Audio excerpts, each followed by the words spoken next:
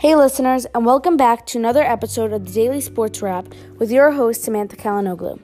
Today's episode is about Suju Ball, a popular sport played back from 206 BC to 220 AD. Suju actually means kick the ball with foot. What sports do you play? This may have been the origin of your favorite sport. Suju Ball is believed today to be the origin of soccer. Today we will be interviewing Dr. Marie N. Lamoki and Professor Nicholas McCoy. You will now hear from one of our sponsors. Don't leave yet, we'll be back in a minute. Come and visit China with China Air and see what this sport was truly all about. You could come visit our one and only Lindsay Football Museum, known to be the birthplace of soccer.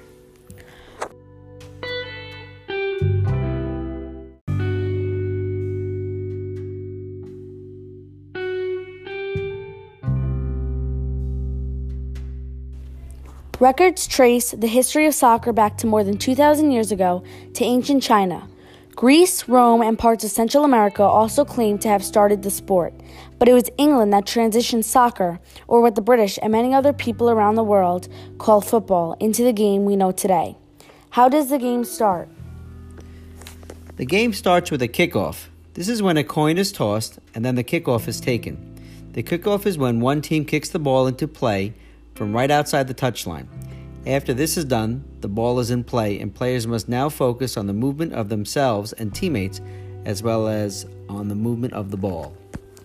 Okay, tell us what you know about those rules, please. Every player on the field, coming from either team, may run freely within the playing area on both sides of the Suju goal. Hands are not permitted in this game, aside from throw-ins, to propel the ball down the field. The ball moves down the field through the use of passing, shooting, and dribbling the ball with your foot, head, and knee.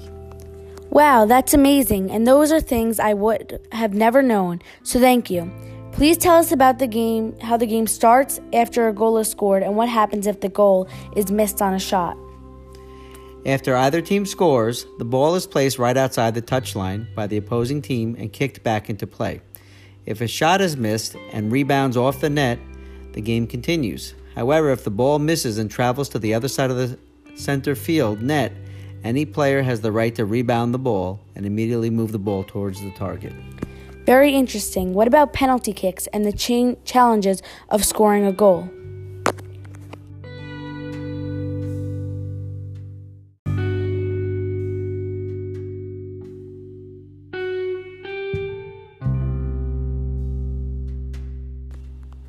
Okay, let's see. So the ball is given to the other team after one team's goaltender handballs the ball or after a misconduct.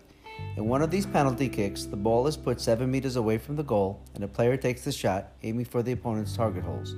If the penalty shot misses, the ball is in play. There are no goalies in the game of Suju Ball. However, defenders can use their hands at any point, but cannot goaltend, or the other team will get a direct penalty kick. Thank you for all that information. That's interesting and something I would have never expected. Just 2 more questions. Yeah, sure. Anything. What happens when the ball goes out of the playing area, and how and when does the game end? So if the ball goes out of bounds, the team who last touched the ball gives it up to the other team. A throw-in from right outside of the boundary line is performed by the team who now has possession.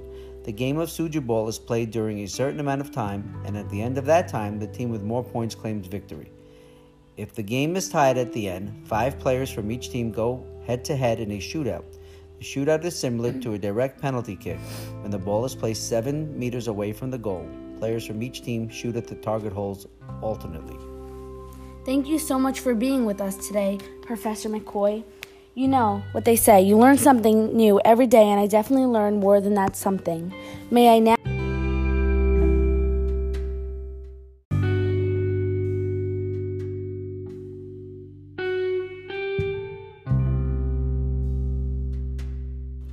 May I now welcome Dr. Lamoki. Thank you, Sam. Something most people don't know about this sport is that Suju Ball was used to train military cavaliers because of the tenacious nature of the sport. Wow, you're right. I definitely would not have known that. In this game, any player from either team may shoot at any target hole of their choice on either side of the Suju net, located at the center of the field. Thank you so much. One more question is how many people play on the field at a time? Oh yeah, sure. 16 players per team play at a time. Therefore, there are 32 players playing on the field at one time. Here's our daily pop quiz to test what you remember. Let's see what you know. What happens when the ball goes out of the playing area? The opposite team of the team that last touches it receives the ball and gets a throw-in. True or false? After either team scores, there is a goalie clear. False. How does the game start?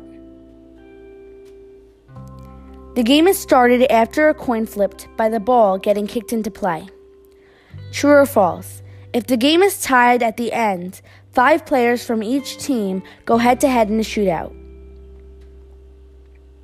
True. Yes or no?